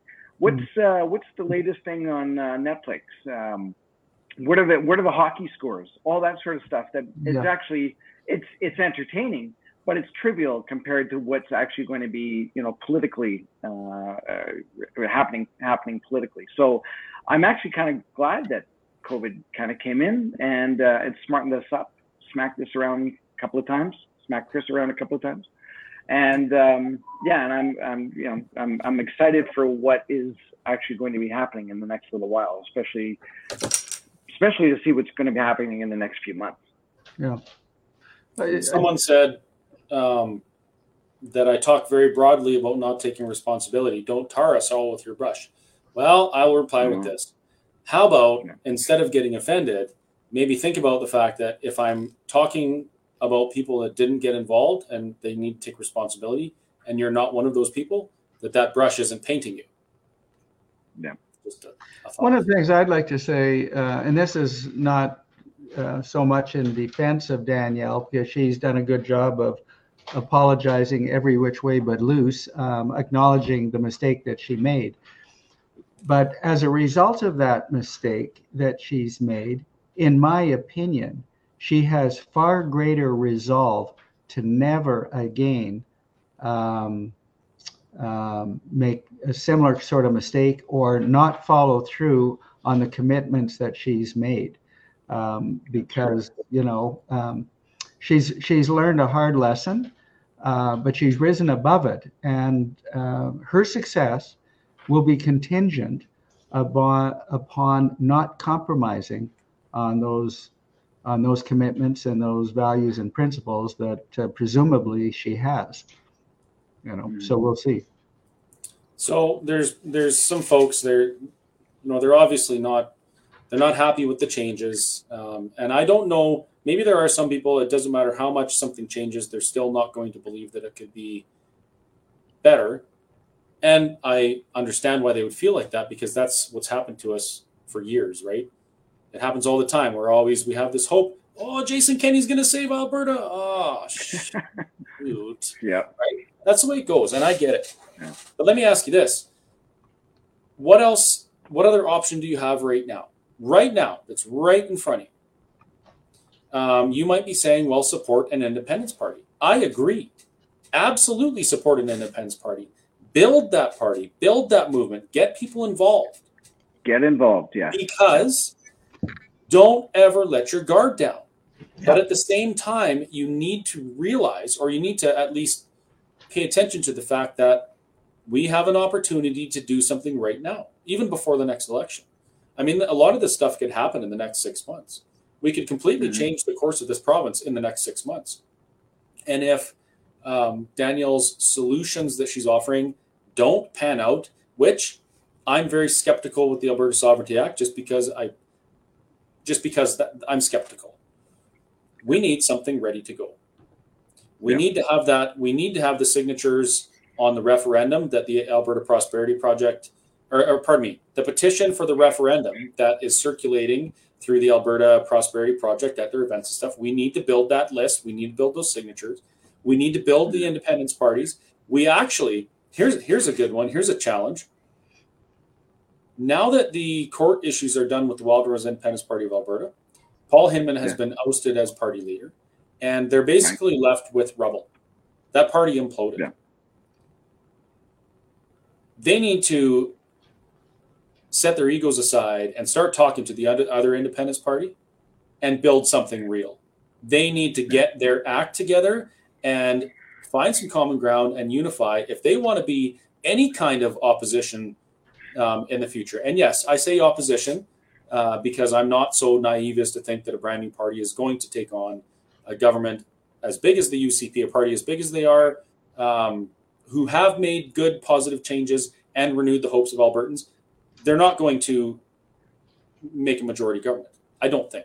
That doesn't mean that I'm saying don't vote your conscience. Don't elect an independence party MLA to your constituency if that's what's on your heart. Do that. Mm. I would love to see an independence party opposition to a UCP government that's made a bunch of promises to do things and have their feet held to the coals by that party. That would be absolutely beautiful. It wouldn't be just Rachel Notley spewing her lies about everything. Have you listened to the radio down there lately, Kerry? Do you listen to the radio? I never listen to the radio. All I do is listen to like all my Spotify playlists, and I make music. And I believe it. Sorry, I was listening to the radio. It was a great radio station, kind of some oldie stuff or whatever. But an ad came on, and it said, "Here's a comprehensive list of what the Sovereignty Act will do for you as an Albertan." And then there was the sound of what liberals like to eat. Oh, I got to stop making fun of liberals. There was some sounds of what Marxists like to eat, which is crickets. And then it came back and said, nothing. That's what Danielle Smith's Sovereignty Act will do for you as Albertans. The NDP can give you better paying jobs, more jobs, lower cost of living, lower energy costs. And I'm like, how can people believe these lies? Everything they said was a lie. Everything. As a matter of fact, they should be reported to the CRTC. Yeah, but don't forget, I got to report. They also said that they would improve healthcare. They did, yes. And it was a lie. And they're getting away with it. I would love to see the Independence Party of Alberta as the official opposition and speaking truth. Because truth is a more powerful and more effective way to make change than lies, as far as I've seen, right? One of the truths that some of their leadership is talking about right now is the fact that there are more WEF infiltrations in our government than we know of. That's right. And I'm so happy that I heard Danielle Smith, Premier Smith, talk about how the WEF has no place in Alberta, because now she has given herself the mandate to find out what's going on within the government and make sure there's no WEF infiltration and make sure they're not pulling the strings, because she said she's going to. You know how we can see whether or not she will do that, Chris, is ATB right now is working with the federal government to implement the first major policy of the WEF-UN agenda, and that's the digital ID. Now, our own ATB is working with the federal government.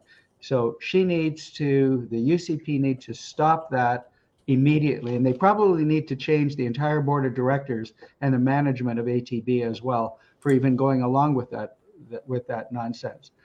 I think that would be a brilliant first move. Yeah. To do that. That would be amazing. Yeah. The other thing that I want to touch on is, of course, we've been advocating for the last few years that the Independence Party should come together. And that opportunity actually does exist now with as you said, the Wild Rose Independence Party. They still have quite a number of members, and And then in addition, TIP is formulative, and Archer, I think, is amenable to some type of merger arrangement. And if TIP and WIPA can come together, then the Alberta Advantage Party may feel a lot with Marilyn Burns that that's something that would be relevant to do as well. I think if those three could come together prior to the next election, I think they would be a force to I think they'd win, but I think they could win a number of seats. I think that everybody has asked for that I know of. Why are they not getting together? And I mean, there's a lot of egos. There's a lot of other issues that they're dealing with. But now it really does come down to 7 months. Yeah. Right. Yeah. They really have to. If this is going to happen, they got to do it like. The whole Alberta shuts down at Christmas, so they could do it tomorrow. All of December. Yeah, they could actually do it tomorrow. The offer's already been made from the Independence Party of Alberta. All Wild Rose Independence Party of Alberta has to do is put out a members' vote. Yeah, you're right. Say that again, Chris. WIPA could put out a members' vote on whether the members want to amalgamate with TIP and move forward as a unified Independence Party. And how does TIP feel about that, though? TIP is on board. TIP was they actually extended an invitation to WIPA to merge and hold a leadership contest. They had three demands, I guess, or I don't know what the better word is. Yeah, but one was criteria. One was, should they form a majority government, that they hold a referendum within 1 year's time. Now, WIPA said, well, we need to make sure that there's people who are open to the idea and it's going to be successful first. I say if the Alberta people elect an independence government, they're ready for an independence referendum. So I don't have a problem with the year. The second thing was a leadership race, to which Paul Hinman absolutely was not open to the idea. And the third was, what was the third thing, Kerry? I'm trying to think. I know there was something like that. Yeah, I know. She's busy. Doing political stuff. Yeah, there was a third thing. I can't for the life of me remember what it was. But it wasn't it was an easy thing. Like it was a totally insignificant thing. Yeah. So the Independence Party has extended that invitation to the Wild Rose Independence Party of Alberta, who I haven't talked about or to in a long time because they seemingly fell off the map and imploded. It was just unbelievable. Yeah. But they could do it.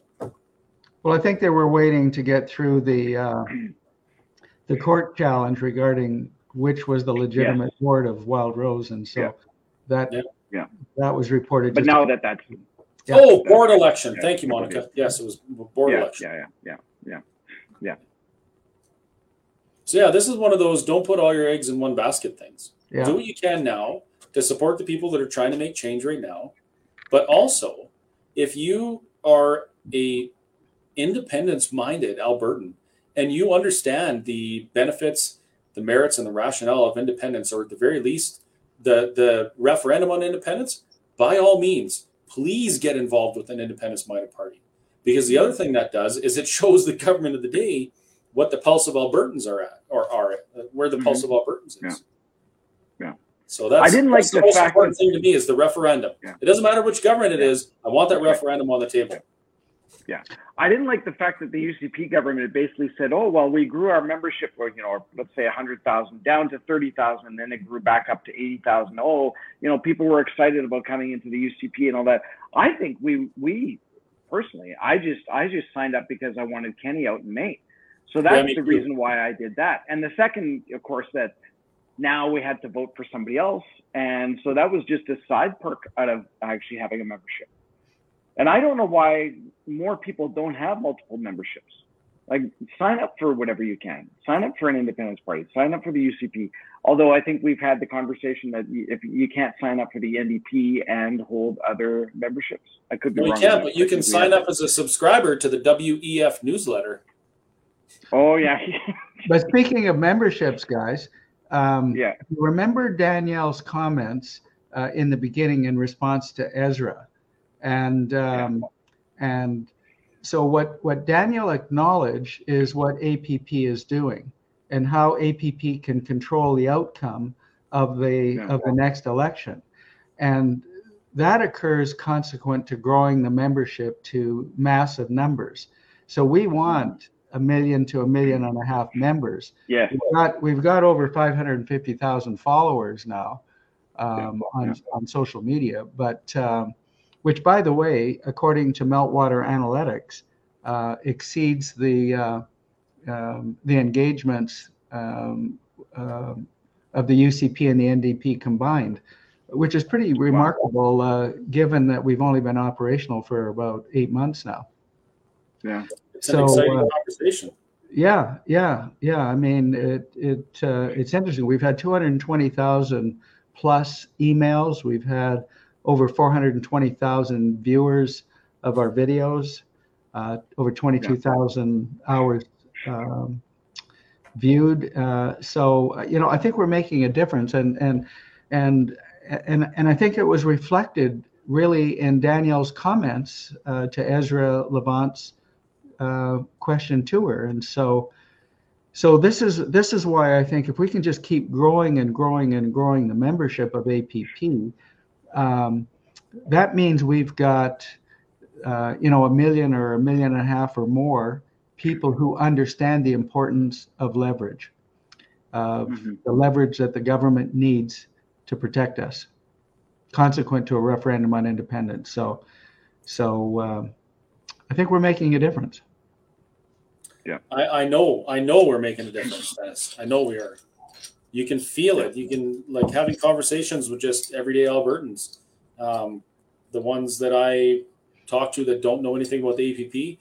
When we get into that conversation, they're excited to hear it. Yeah. Some are angry to hear it, but when you take a little bit of time, find some common ground, and explain to them that this isn't about an angry separatist thing. This is about a compassionate response to a huge problem that we're going to face, or that we're facing now, and a bigger problem that we're going to face in the future if we don't act. Yeah. So, the whole idea of separatism is kind of unpalatable. People, they don't want to hear that. And for me, the idea of the referendum, it's not about separating from Canada.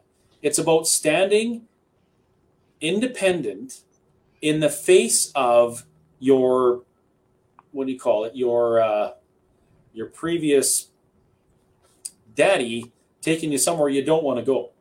That's what this is about.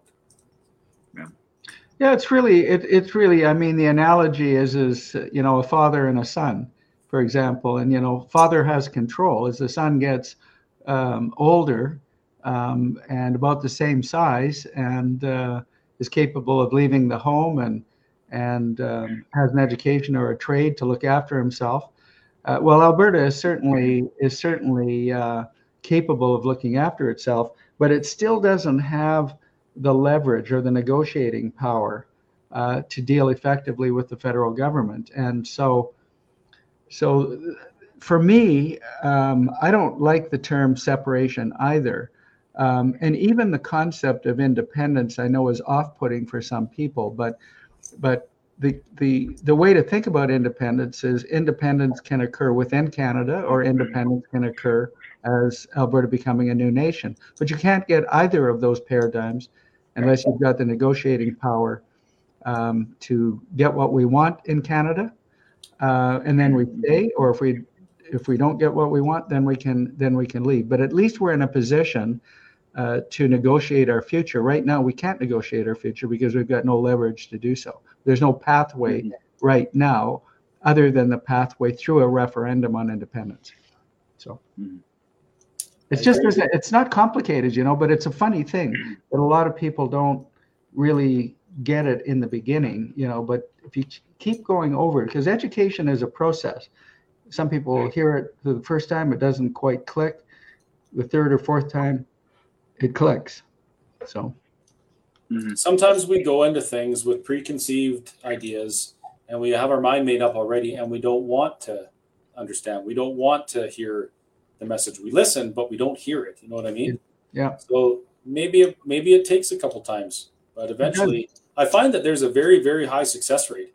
When I ask in the beginning how many people are not members, out of 100 people that put up their hand, at the end, when I ask how many people are going to leave without memberships, maybe only 10 or 15 put up their hands. So there's a very high success rate when people actually hear the rationale and it's presented to them in the way they can understand. It works. Yeah. For the right and the left. And that's, I really believe that's absolutely. Yeah. That's the way we can win some NDP supporters next May. Because the NDP supporters who voted NDP in the last election where they won, which was eons ago, the ones that voted NDP for the right reasons, better working conditions, better healthcare, better schools, those kind of things. I call those the right reasons. The wrong reasons would be more taxes so we can take rich people's money and give it to everybody, even if they don't want to work. That's not the right reasons to vote NDP. The problem is it's the middle class that the money is taken from. Yes, yeah, good point, Dennis. That's where the majority of it comes from.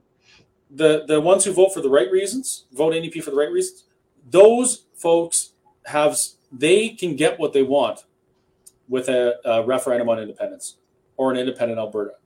Because we've spoken of this at APP meetings many, many times. When Alberta keeps its wealth in Alberta, it's impossible for the people to not benefit. When Alberta has a government that gets their dirty, stinky, sticky government fingers out of business where it doesn't belong, prosperity ensues. And when we're prosperous, we can help each other better. That's like, if you vote NDP because you want stronger social programs and stronger safety nets and just a better place to live, an independent Alberta ticks all of the boxes for you. You just have to take off your orange colored glasses and get back to reality. So let me tell you something that we're doing with NAPP that I think is really pretty exciting right now. So we're starting some different campaigns. If you take what the industries that are under attack include, obviously, oil and gas, mining, agriculture, including ranching and farming, but education is under attack. Trucking has been under attack, etc. So we're starting with the oil and gas industry, and this Alex Epstein event coming up on the 28th is part of that. But you can go to our website now and you can see our new campaign that's starting for the oil and gas industry, and it's called Drilling for Prosperity. Then there'll be one, Mining for Prosperity. Then there'll be another one, farming, ranching for prosperity, etc. So you can see what we're doing. We want to educate the public on the merits of these industries, the importance of protecting them, and what the federal government is doing to harm those industries, which harms us. But it brings me to another point. I'm sure everybody on the call knows that we have the third largest oil resource. But do you guys know about the Montney gas field? Yeah. You guys know about that? You know about that, Chris. Yeah. So for your viewer, and Kerry, you know that, but for your viewers who don't know that, this is a gas field in northwest Alberta that's larger than Nova Scotia and New Brunswick combined. Think about that. And this would be the primary source for LNG source of gas to the West Coast, the Kitimat or Prince Rupert. So, and with our mining resources and our massive agriculture and, ranching, farming, this province, independent within Canada or independent untethered to Canada, would be the number one GDP per capita nation in the world almost overnight. We have all hell for a basement. I'm sorry? We have all hell for a basement here in Alberta. Yeah. Little big sugar. Yeah. So it's this is an amazing province, guys. We're blessed with so much natural resource. We just need to be able to develop it for our benefit and the benefit for the rest of the world. Mm-hmm. Yeah. Speaking of natural gas, I need to talk about our politicians again for a second. So you remember how during the Kenny regime, the MLAs weren't really allowed to speak out about much.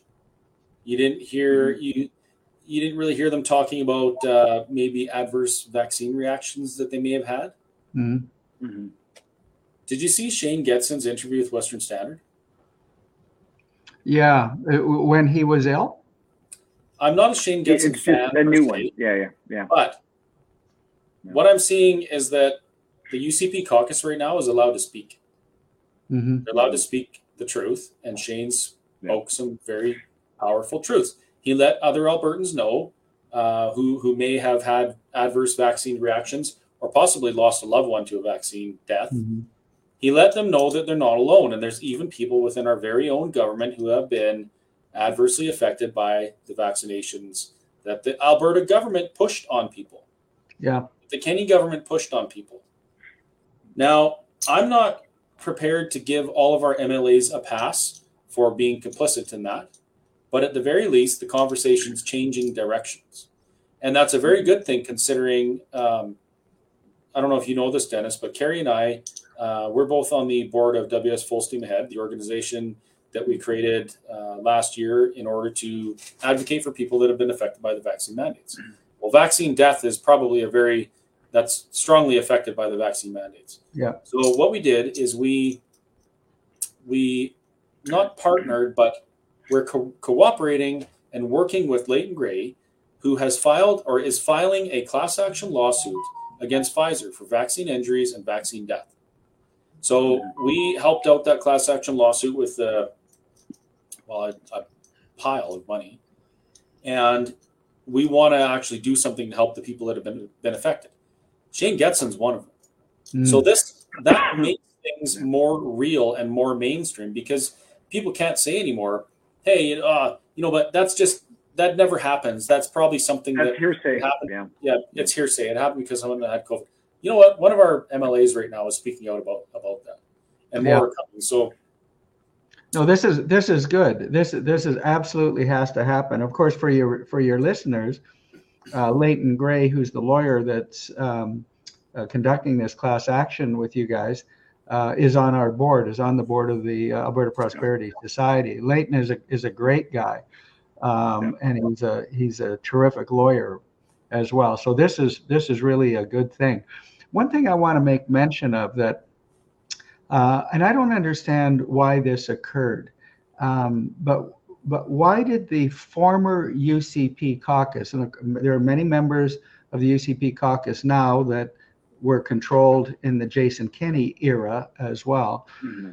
But one of the things that should never ever happen again is the inhibition of alternative narrative. So if you want to get to the truth about science, you need to hear opposing views on a perspective. And one of the things that caucus never had the opportunity to do because it was stifled by a few people, mainly Kenny, was the caucus never had the opportunity to really hear directly from people like Paul Alexander and Robert Malone and Jay Bhattacharya and others of that ilk, Roger Hodkinson as well, Ari Jaffe, David Redmond. I mean, these people. Mm-hmm. It's a long list. It's a long, and it's much longer than Pierre Corey as well. I mean, there are many people that had the evidence against these mandates, and caucus was not permitted to hear this alternative narrative. And we made the case that we wanted to have Hinshaw and her people meet with the other group in front of caucus and have the discussion, and let's see how it would go. And I know darn well that from having written 2 open letters that were completely supported by evidence for every statement that I made, I know darn well that Hinshaw could not have won that debate. It would have been impossible because she didn't have the evidence to justify any of the mandates, not one. Dennis, wait until you see who Danielle Smith has appointed to her COVID-19 advisory committee. You're going to be, you'll be all smiles. Okay. Well, that's great. Yeah, because I think this is part of the reckoning that needs to take place. Well, wow, almost Good 2 hours. discussion. It's almost 2 hours. I know. Wow. Grief. Where does the time That go? went fast, guys. Dennis, I got a really important question for you as I'm getting a little bit older. Mm. Is it true that time continues to go faster and faster forward the older you get? Yeah, you know something? I think there's some truth to that. I have to tell you a funny story. It's kind of like I was driving to Calgary a week or so ago, and I was talking to a great guy from Calgary. He's written a couple of books, and I started talking to him when I left Edmonton, and we hung up when I drove into Calgary. And boy, I'll tell you that trip in my mind took 5 minutes, you know. Yeah. And it's just like this conversation when you're chatting and you're having a good time and you're sharing your views. You know, time does go faster. But for me, you know, and I am getting older, unfortunately. I wish I was getting younger. And which brings up an interesting other topic. We could talk about that is de-aging. I mean, genetically de-aging. I don't know if you can take mice and rats and make them younger. I mean, perhaps it's coming with humans too, but then where's everybody going to live? Well, this is part of Elon Musk, conquer Mars. Anyhow, that's another completely other story.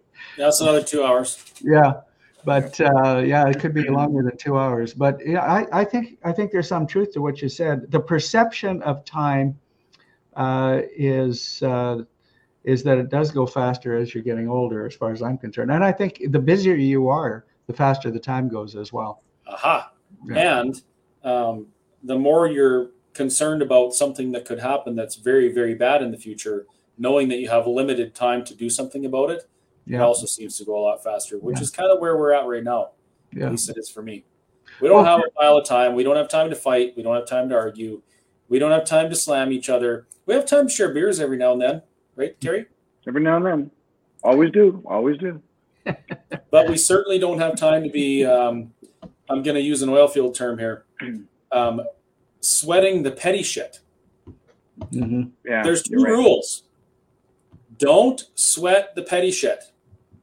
And don't pet the sweaty shit. Okay, well, that's a term I hadn't heard before, guys. So I always feel if I learn one new thing a day, if I learn one new thing, it's a great day. And so right now, the end of this conversation, it's a great day. I just learned something new. Right on. And to the people that were asking, no, I wasn't being sarcastic.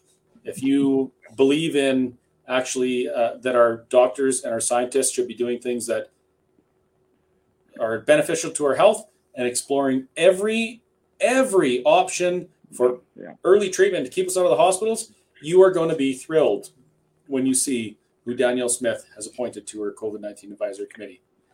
You don't know when that's going to change announced? the world. You don't know when that's going to be announced, Chris? I do not know. No. But I hope it's soon. Because there are lives on the line. Yeah, I would assume it's going to be soon. I hope so. Well, I think so, because Daniel's made it very clear that AHS is going to get fixed, and it's going to get out from under control of the World Health Organization as well, as Chris, you alluded to earlier. You know, all these groups that want us to freeze and starve in the dark, Dennis, they just need to be destroyed and just be built back better. Yeah. I think. Yeah. I hate that term. I hate that term. Don't you hate that term, build back better? Yeah. Yeah. So. Yeah. Well, this has been awesome. Yes. We talked about a lot of stuff, and I think people were pretty receptive. So. Well, thanks for having me on, Chris and Kerry. I really always enjoy conversing with you guys. And, you know, Kerry, thanks so much for, you hosted a webinar the other day with Alex, and thank you for that and for the support you're getting. And Chris, you've been a great speaker at many of our events, and hopefully that will continue, and we'll carry on working together to build APP. We'll build that backbone for the government to have the confidence to take us forward to an independence referendum. So yeah, it's great working with you guys. Yes, and we certainly appreciate everything you've done, Dennis. I know you should be on a beach somewhere warm, sipping overly sweet drinks that you wouldn't want another man to see you drinking, instead of running around the province trying to save it for other people. But you're doing it anyway. So what's that song? What's that song? Toes in the water, ass in the sand. Yep. Oh yeah, that's it. Zach Brown band. That's a Zach Brown band. Zach Brown. Yeah. Zach Brown. That's a great song. Yeah. There's another one. You might remember it from your younger days, Dennis. It was one of those real oldies, a very poetic song. I can't remember who sang it, but the line said something about smoking trees in Belize when they find them. Oh no, that was Biggie. Sorry. Fast forward to the 90s. All right, guys. Great. Definitely your era. Yeah.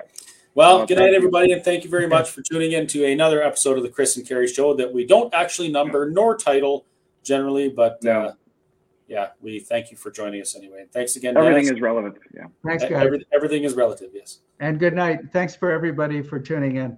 We'll do it again soon. Thank you very much. Thanks, guys. Bye-bye now. Thank you. Bye. I guess we are. Oops. I thought that was me. Sorry. Ask, are we logging off? I'm not even sure how to log off on this thing. Let's keep going. Leave studio. Why not? I don't know. What else do you need to talk about? I'm not even finished my apple juice yet. I have, yeah. Dennis is like a father figure to me.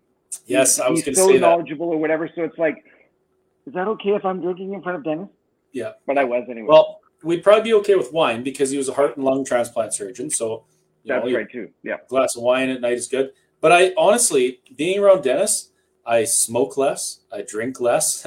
I don't order usually the food that I would want to eat because I'm sitting next to a man who actually had to swap out people's hearts because of well, possibly sometimes because of poor health choices they made. And it just, it's in the back of my mind. Yeah.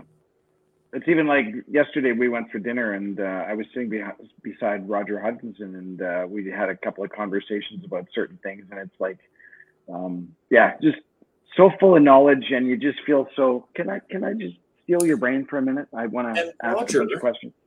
I didn't know this until a few months after I met him, but Roger was actually one of the country's foremost advocates for like getting rid of smoking. Really? He was, absolutely huge in that. And this is a few years ago now, but he was he headed up a big campaign about smoking and the health disaster that was impending if we didn't change something. And he's right.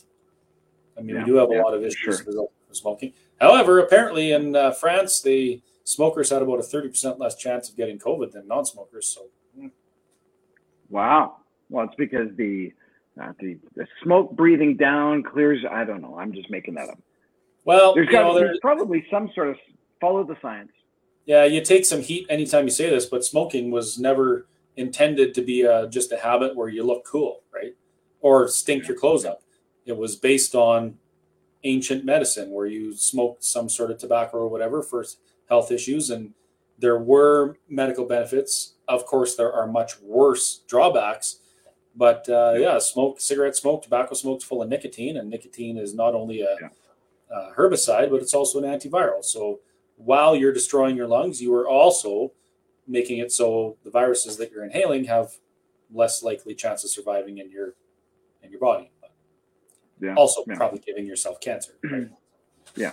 I don't know the benefits. People will say, vaping is so much better than smoking, and I don't know. I just... It's all bad for you, but everything in moderation. That's right. So one beer tonight is fine for me. Maybe I'll have two. No. That's not your first one. You got me. Speaking of which, where's your Pabst shirt? It's right here. It's what I was wearing. You're wearing it. Oh, darn it. I should have worn mine. Right. You're at Pabst right there.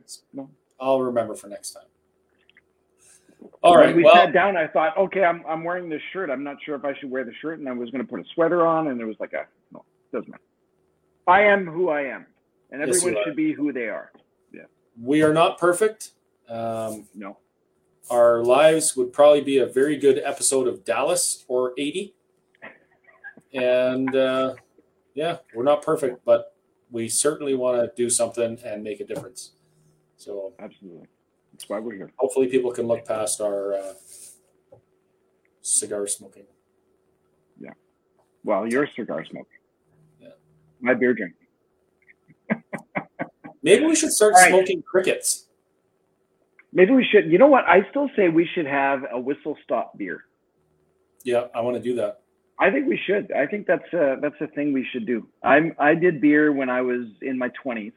We only made like 3 batches of it, so it was probably like a total of maybe 5 months commitment into it. It was in a closet of a friend's house, and you had the giant bottles. You ended up going and buying the kit back then, and you did the mixing, and then you let it sit, and then you'd shake it up or do whatever after a couple of days. I actually forget the whole process, but I don't think we could do that. But there are breweries out there that we can probably partner with. I have a friend, actually, the guy that does my point of sale stuff. He's also involved in a brewery in Grand Prairie, so maybe I'll reach out to him and see if they want to brew us up a batch of whistle beer. Well, maybe. I think that whistle beer sounds like it might be a thing already. Might have to come up with a different name. Molson? Chris and Kerry Ale. I don't know. We'll come up with something. Oh, no, I got it. We're friends, so it'll be Bud. Bud. There you go. Bud. Yeah, but we're only going to make a light beer. No, totally light. Okay. All right. Now we digress. Although, you know what? If it's brewed when we're really sick, we could call it something else. Corona. My Corona. The extra. Right. Yeah. All right. Okay. Time to go. Night, everybody. Thanks, Kerry. Good night, everybody. By the way, Kerry made that intro video. He's awesome. Yeah. I also made one for Bob, but Chris didn't show it because he didn't like the music in it. Yeah. That's a different story altogether. I don't think Bob would have liked the music. Next one. All right, Next one, we'll have a good intro for Bob. Next one? Okay. Awesome. All right. Good night, everybody. Have a great night. And we will very likely be back tomorrow because we don't have lives and all we do is sit in our parents' basements and just do Facebook Lives all day. Who doesn't have a life? Yeah, okay. Parents' basement. All right. Good night, everybody. Night. I'm leaving. Bye.